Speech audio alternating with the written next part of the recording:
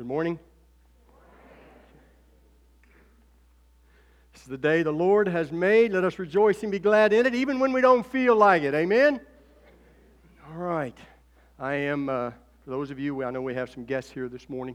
I am Gary Yoakum. I am privileged to be one of the elders here at Oak Park Baptist Church. I will be preaching today. As you heard Joshua mention in his prayers, the regular guy is coming back from spring break. He's traveling today, and he'll be back in the pulpit next week for Easter Sunday to preach to us about the resurrection, and we look forward to that. I am a word of confession here. In some circles, I am known as being fairly intense. Maybe in more circles than some. I'm okay with that. I just want you to know that my wife and I are a fan of the Marvel movies. Now, not the spin-off, not the Guardians of the Galaxy kind of stuff, the real stuff. The real stuff, all right? Captain America, Iron Man, those guys. Those guys. We're a fan of it. Last night, as a matter of fact, Debbie and I were watching Thor Ragnarok. It's true. We love it. We enjoy it. It really is an interesting spin if you've seen it, because there's a lot of humor in it. And it's really good. And there is, of course, in Thor's world, the world of Asgard, there is Thor, who is the heir apparent to the throne. There is Loki, his beautifully, cunningly evil brother, who is marvelous in the movies. And, of course, there is Odin, who is king. Odin has now passed. And we think about the king of Asgard, and we think of those things. And today, I want us to look in the gospel and see a very different kind of king. You would open your scriptures to John chapter 18. If you're not sure where that is, if you're new to the scriptures, that's okay. Go about the middle of your Bible and keep turning it to your left. Turn it to your left and you'll come to the Gospels, Matthew, Mark, and Luke, and John. And if you get to the book of Acts, you've gone too far. And go to chapter 18. That's where we'll be here in a few moments. Before we do that, I want to take a moment of privilege, if I might. I have a colleague whose wife is in the hospital at Floyd and probably will not come out. So I want to pray for him and for her here for just a moment before I get started.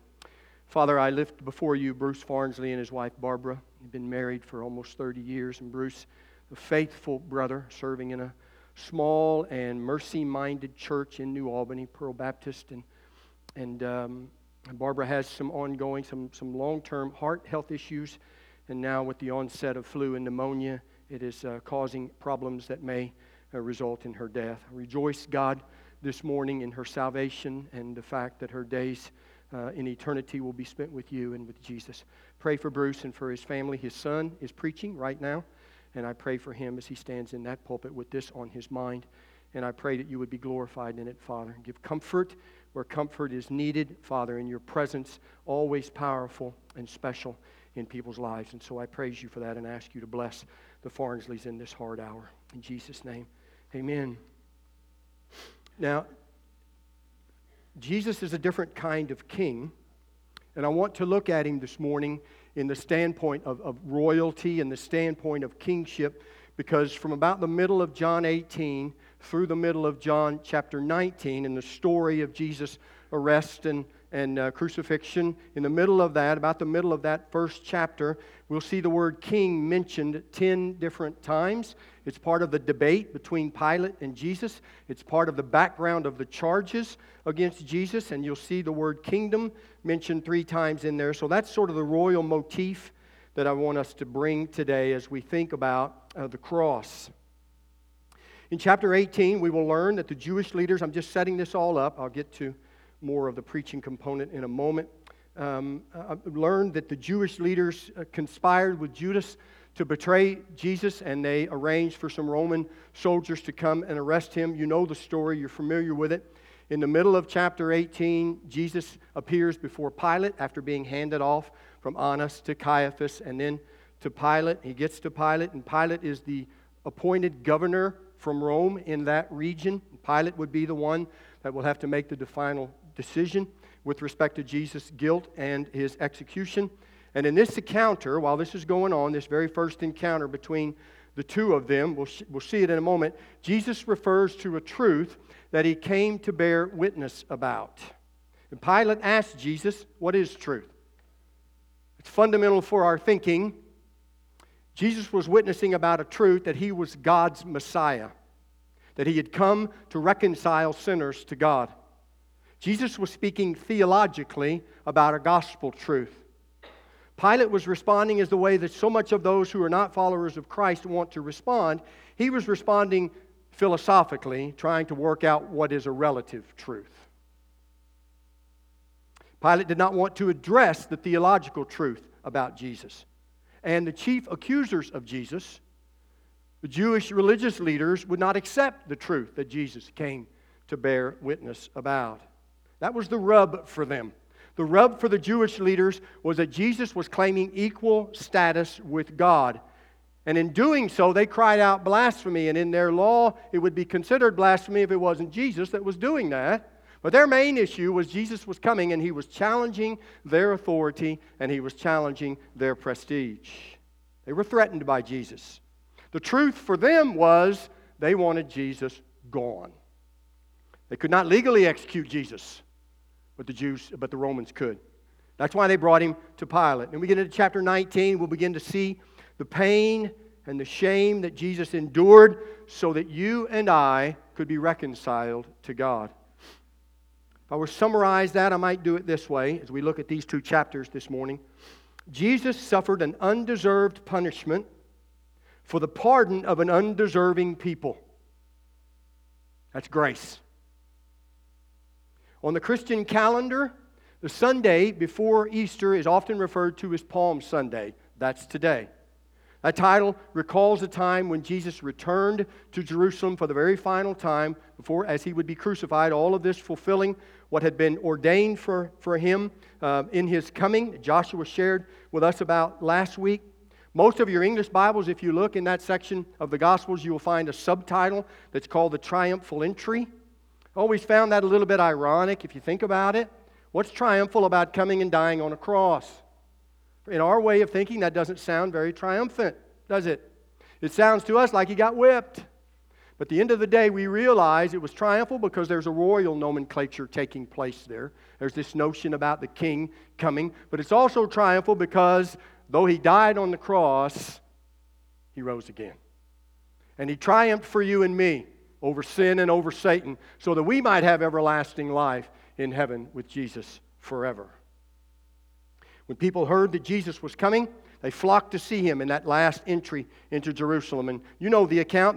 They wanted to give him what was then a traditional royal welcome. They laid their cloaks on the ground that he was riding in on, and some threw palm branches, thus the nomenclature of Palm Sunday. This was the stuff that they did for royal. It was the royal subjects' opportunity to pay homage to the royal figure who was coming.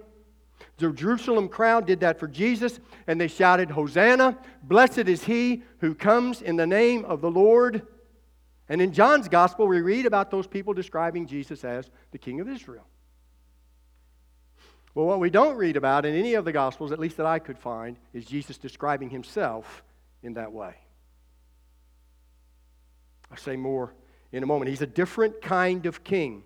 I do believe, though, that this triumphal entry occasion is the only time in the gospel accounts when Jesus deliberately allowed them to worship who he was.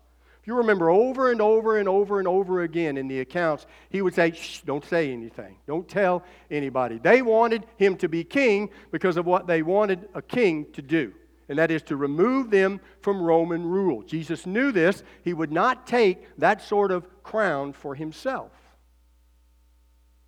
Even on this grand occasion to fulfill prophecy about the coming of God's Messiah, even in this, Jesus rode into town on a young donkey colt. If I were king, I don't think I'd ride into town on a young donkey colt. I'd be on the biggest, strongest, most mighty-looking thing that I could get on to show and strut who I was. This, Jesus, is a different kind of king. He came to die. He came to die for your sins and for mine. That's the gospel. On this Palm Sunday, I want us to rehearse the story of Jesus' death on the cross and reflect on the truth that we're going to see Jesus come to bear witness about. I want to just tell you at the outset, I'm not going to be expositing the text. I'm not going to dig in and work verse to verse with it, which means that there's going to be a lot of things that's going on in these two chapters, and we're not going to cover this morning. What I want us to do is to hear the old story and worship our King. What I want us to do this morning, especially for the sake of those of you who are not believers, I want you to hear about this King, this different kind of King, so that you too might turn to Him and be saved. Today, we're going to read some portions of chapters 18 and 19. I'm going to provide several summary statements just to walk us through the passage and help us get the gist of it. Then I'm going to offer some implications that deal with the gospel truths that come out of this passage and help us understand what the story means. First, let's look at the story and be reminded of it. Then let's think a little more deeply about it. And after that, we will use the Lord's Supper as a means for us in how we might respond to what we hear today. We want to start in the middle of chapter 18. It's a good on-ramp for us as we learn about this different sort of king. Pick up with me in verse 33. Chapter 18 of John, verse 33. This is his first conversation with Pilate. So Pilate entered his headquarters again and called Jesus and said to him, "Are you the king of the Jews?" Jesus answered, "Do you say this of your own accord, or did others say it to you about me?" And Pilate answered flippantly, "Am I a Jew? Your own nation and the chief priests have delivered you over to me. What have you done?" Jesus answered, "My kingdom is not of this world. If my kingdom were of this world, my servants would have been fighting that I might not be delivered over to the Jews. But my kingdom is not from the world." And Pilate said to him, "So you are a king?" And Jesus answered, "You say that I am a king. It's for this purpose that I was born, and for this purpose I have come into the world, to bear witness to the truth. Everyone who is of the truth listens to my voice." And Pilate said to him, "What is truth?" Jesus does not refer to himself as a king in this particular text, but neither does he reject the title outright. Jesus didn't say, "No, I'm not a king." His favorite way of referring to himself was as the Son of Man. And for those who in his day with knowledge of the Old Testament, they would recognize that title from the prophecy in Daniel chapter 7. Daniel reads like this in verse 13. "I saw in the night visions, and behold, with the clouds of heaven, there came one like a son of man. And he came to the Ancient of Days and was presented before him. And to him was given dominion and glory and a kingdom, that all peoples, nations, and languages should serve him. His dominion is an everlasting dominion which shall not pass away, and his kingdom one that shall not be destroyed." So Jesus wasn't outright rejecting the notion of being a king. He did not call himself a king. He referred to himself as the Son of Man. This title expresses a very comprehensive truth about Jesus, that he is both human and he is the divine Messiah. It is him to whom God will give the world over for ruling and for reigning. Jesus is a king, but he is not the type of king that Pilate would recognize. That's why Pilate responded like he did. We carry on in the story in verse 38. You probably have a break in your English Bible, so we pick up right after the break. After Pilate had said this, he went back outside to the Jews and told them, "I find no guilt in him, but you have a custom that I should release one man for you at the Passover. So do you want me to release to you the king of the Jews?" They cried out again, "Not this man, but Barabbas." Now Barabbas was a robber. Again, we're just working our way through the text here, hopscotching a little bit, if you will. Pilate's offer to Jesus sounded very noble. It sounded very good, but it's mostly about self-preservation. Pilate's mostly watching out for himself. There's a context here. The Roman governors were assigned throughout the Roman Empire to protect Roman interests, to oversee the collection of revenue for Rome, and to keep the peace. That was their job. Pilate knew that Jesus was innocent. But he did not want the uprising, he didn't want some sort of uprising from the Jewish people on his record. The sovereign die was cast here.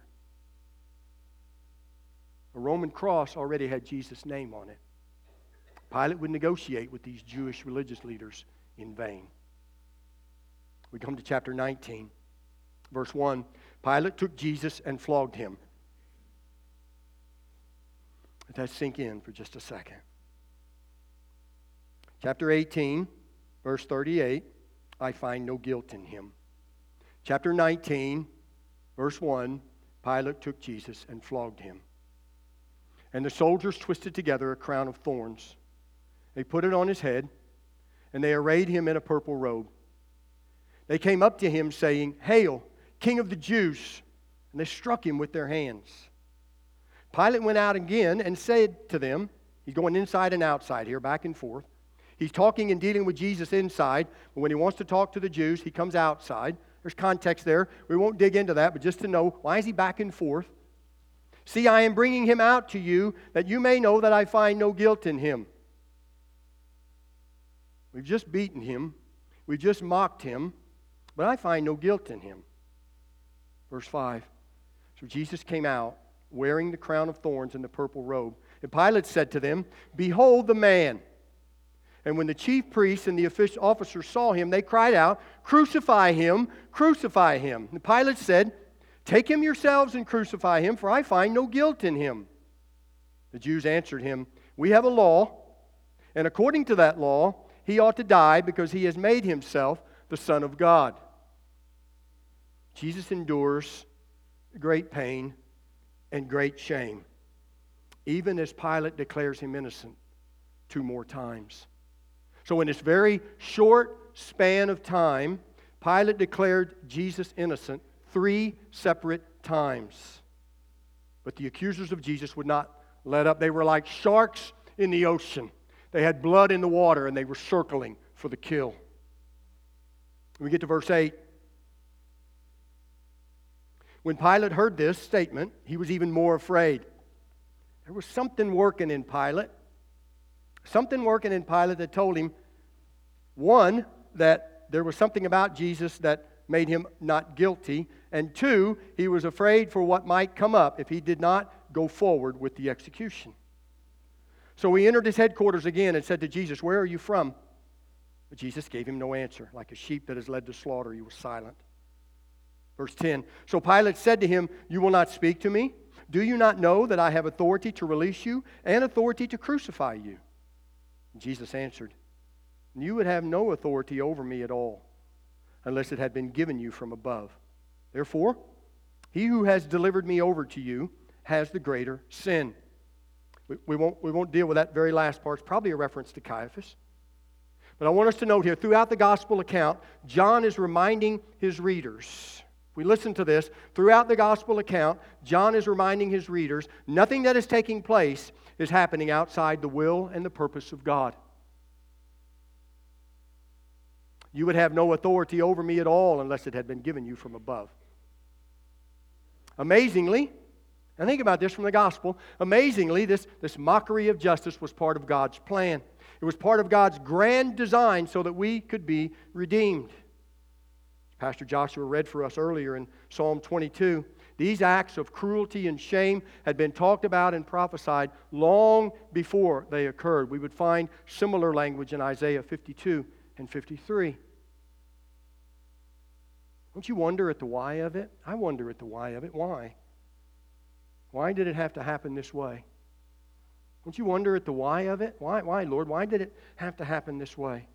It's okay to wonder at the why of it, but we should not question God's wisdom in it.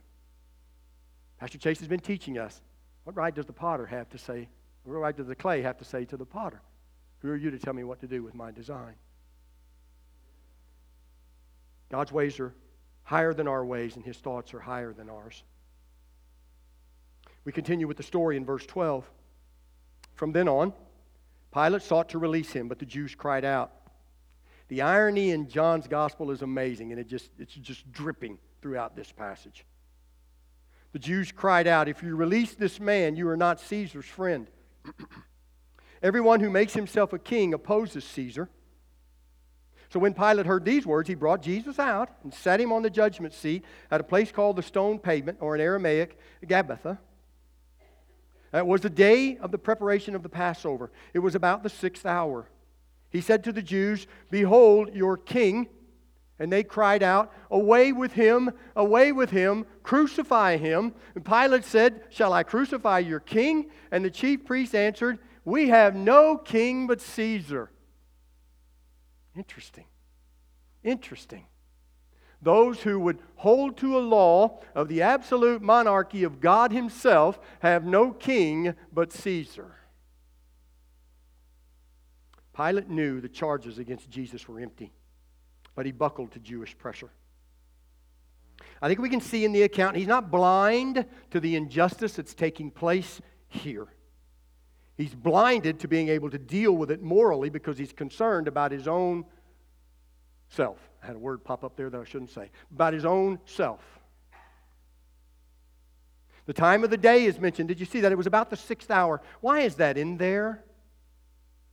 It was in there because this was a preparation for Passover. John is writing for us in a very careful way here. The time of the day is mentioned to highlight the drama. The Passover was about to begin. It was time to sacrifice the lambs.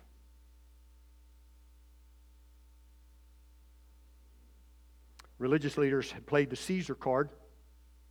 Pilate knew there was no escape that would leave him safe, leave him untouched. He would be in trouble if he let Jesus go and there was an uprising.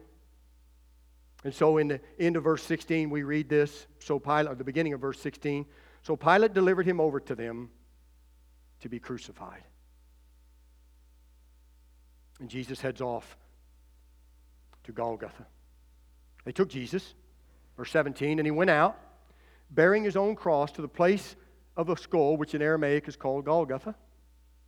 There they crucified him, and with him 2 others, one on either side, and Jesus between them. Here comes more irony. Verse 19, Pilate also wrote an inscription and put it on the cross. This was not unusual, by the way. He wrote an inscription and put it on the cross. It read, "Jesus of Nazareth, the King of the Jews."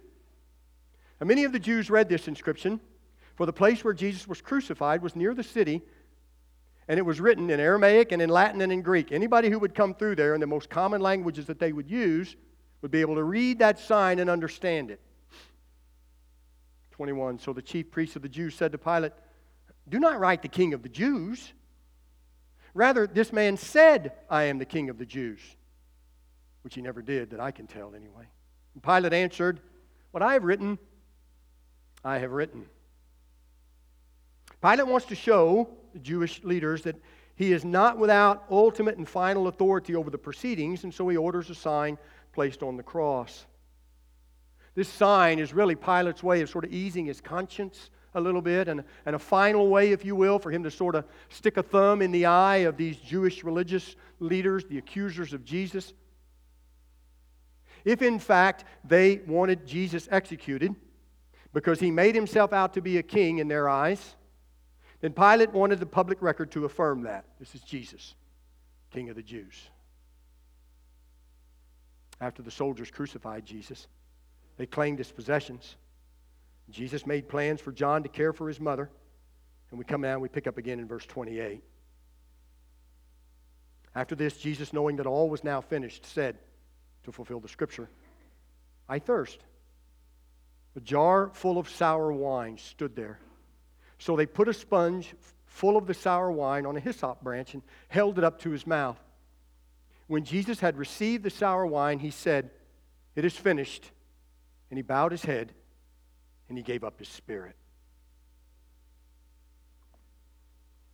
In the remaining portions of the chapter, the Roman soldiers confirm his death. There was a standard way for them to do that, to break the bones, to hasten it, or to confirm it.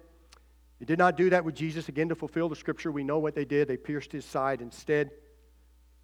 Blood and water came out. He's taken away and he's buried in an unused tomb. But he wouldn't need the tomb for long. The story is familiar. We know the story. Any of us who have been in church life for any length of time have heard the story any number of times. The story is familiar, but I hope it does not come commonplace in our hearts and minds. I hope the story of Jesus' betrayal and his trial and his crucifixion stirs your heart every time that you read it or hear it. I want to share now some implications to help us understand what the passage says about the truth that Cain to bear witness about. These will go up on the slide. I was wondering about whether or not I should put some things on the slide, but as one who was one of the loud clamoring of voices for Pastor Chase to do that, I thought to have integrity, maybe I ought to have some up on the slide for you today, because I'm sure somebody would tell him and then he would get back at me about it, and on we go. We'll leave these up through the Lord's Supper, brother, if we can. Okay. Implications about the gospel. Implication number 1. Jesus' royal status. Now, may say this a little different than the slide. Jesus' royal status is not determined by whether or not you or I agree with it. Last week, in the sermon, we heard that because Jesus went to the cross, God gave Jesus the name that is above every name, and probably the name Lord. This very act confirms for us the name, God giving Jesus this name confirms for us that Jesus is in fact a king. He is the one who rules. His status does not hang on whether or not we agree with that. In fact, in 1 Timothy chapter 6, Paul brings the title Lord and King together, where he refers to Jesus as King of Kings and Lord of Lords.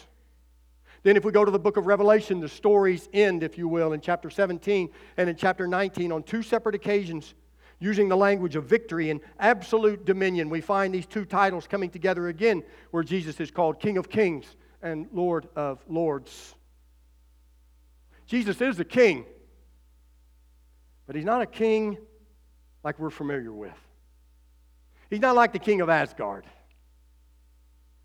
It is this king, King Jesus himself, before whom every knee will bow and every tongue will confess to the glory of God the Father.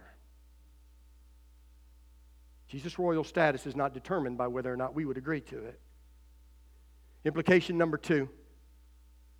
Jesus' perfect innocence is what made him a perfect sacrifice. Isn't it striking when we read the story? Now, we know it, and so we tend to just sort of move past it and not pay much attention to it, I think, sometimes, especially if we're just doing our sort of daily Bible reading. But isn't it fascinating and striking? 3 times Pilate said, I find no guilt in him. 3 separate times he said that. This unwitting prophet helps us see that it is the perfect innocence of Jesus that makes him ultimately acceptable to God. This is the language of atonement. It's what's going on here. A perfect Jesus dying as a substitute for imperfect sinners like you and me. You see, God required a perfect, sinless sacrifice, a spotless lamb without blemish. And Jesus was the only man that's ever walked on the earth that could fulfill that requirement. Pilate's personal verdict about Jesus was correct, even as his pronounced verdict sent Jesus to the cross. Implication number 3. God is sovereign over the means of our redemption. The verdict seems unfair and it seems unkind, but God has chosen this means of reconciling the earth to himself. The punishment was cruel and it was sadistic. It was unwarranted and it was unjust in our eyes by any stretch of the imagination, even from someone who is not a follower of Christ. To know that this man did no wrong and yet to die that kind of death would seem unfair and unjust and inappropriate and just flat out wrong. Yet the Scripture reminds us it was all part of God's plan. In Isaiah 53 we read it was the will of the Lord to crush him. In Colossians 1, verse 20, we read, it was through Jesus' death on the cross that God reconciled to himself all things, making peace with repentant sinners like you and me. How? Through the blood of the cross. And in Romans 3, a few weeks back, Pastor Chase showed us God put forward Jesus as a propitiation by his blood, so that this act was to show God's righteousness being in his divine forbearance as he passed over former sins. This shows God's righteousness taking Jesus to the cross at the present time so that he might be both just in what he did and justifier for all who have faith in Christ. We cannot come to Christ. We cannot come before the throne of God as forgiven sinners unless Christ dies on the cross. That's the gospel. There's no other way. As cruel and as unfair and as sadistic and as hateful as it might be, God has ordained that as the means for our redemption. We cannot choose the way of our salvation. God has chosen it. Before the foundation of the world, the Lamb was slain. Implication number 4. The Bible declares that salvation is free to us, but it cost Jesus his very life. Salvation is free to us, but it cost Jesus his very life. Sanctification is not free. You're going to work if you're going to be sanctified. You're going to have to sweat, what Jerry Bridges calls holy sweat, if you're going to be sanctified. But that's not true for salvation. We repent of our sins and we trust in Christ and we are saved. That's what the Bible says. It doesn't cost us anything. It cost Christ everything. It cost him everything. The Bible declares that for us. The summary of these 2 chapters was this: Jesus endured such pain and such shame and even death so that you and I could be saved. Now, if Gary Yoakum were sitting over there, he'd say, amen, that's right. But since he's standing up here, he'll say it, amen, that's right. For those of you who are guests, that's a little inside baseball.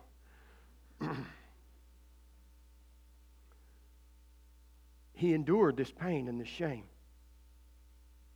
Hebrews 12 tells us for the joy that was set before him. We get that. In honoring God in such ways. But he endured it and even death on the cross so that you and I could be saved. I don't know about you. That's not very king-like in my way of thinking. But Jesus is not like any other king. He is rich, but for our sakes he became poor that we might become rich.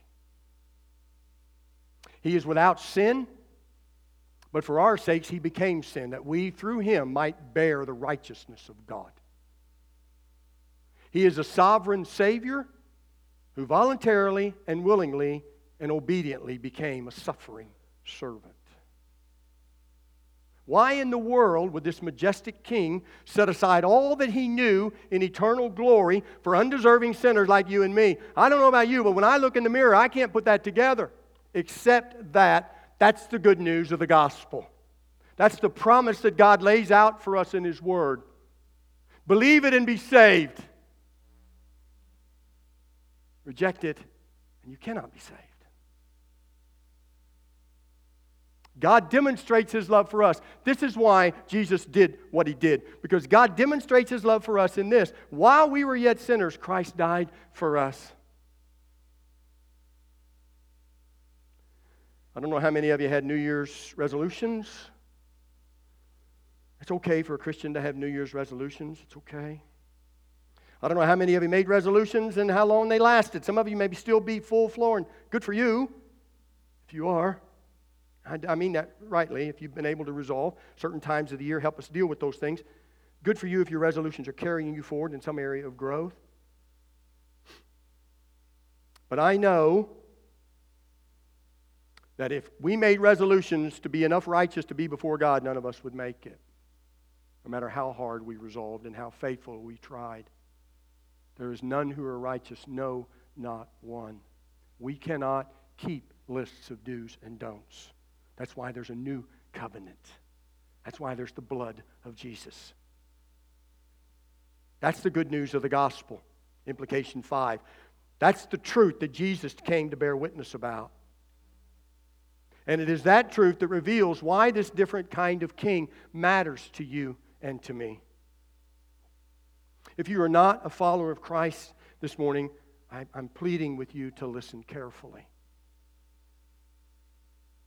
I'm pleading with you to let your heart be open to what the Word of God may be trying to do in the life of your heart right now. I'm pleading with you not out of stubbornness or a hardened heart to push this away. You may have heard it any number of times. I'm pleading with you that today might be the day when you would receive it. Listen carefully to why King Jesus matters to you. And if your heart is stirred by what you hear, I would love to talk with you more after the service. If that would be uncomfortable for you, if you sense God is speaking to you, let me say it this way. Please do not leave without talking to someone about that. Please don't do that. Here's why this king matters. By this king's betrayal, you and I can be rescued from the cunning lies of Satan. Because of this king's arrest, you and I can be redeemed from the courts of God's judgment. Because this king faced an unjust trial, you and I can be ransomed from the cost of our sin. Because this king died, you and I can be released from the chains of hell. Because this king will be resurrected, is resurrected, you and I can receive the crown of life. There you go. It's not that hard. Say amen. For God so loved the world, that He gave His only Son, that whoever would believe in Him, that is, whoever repents and believes that God is who He says He is and does what He says He will do for your salvation, whoever believes in Him will not die separated from God, but will live and have eternal life with God in heaven forever. That's why this different kind of king matters to us. This is how King Jesus rules in His kingdom, with love and forgiveness and sacrifice, even to death on a cross. I want to pray for us, and after that we'll turn our thoughts and hearts to the Lord's table. And as I do that, I want you to use the supper this morning as a time for how you might respond to this passage. The music team wants to come forward now. That would be good. As you're thinking, as you're singing and you're reflecting, use this time to reflect on God's goodness if you're a follower of Christ. Let me pray. Father, Jesus is a different kind of king. We usually don't think about Him in those sorts of terms. We sing songs about King Jesus, but we don't always think about Jesus in the terms of what it means to be a king. It's somewhat foreign to our nature as American citizens to think of royalty and their authority and their edicts and their decrees. Jesus is a different kind of king. He is a king who did not wait for loyal subjects to come to Him to do something for them. While we were yet sinners, He died for us. He is a king who did not collect the taxes and the fees due from His subjects so that He could be pleased with them.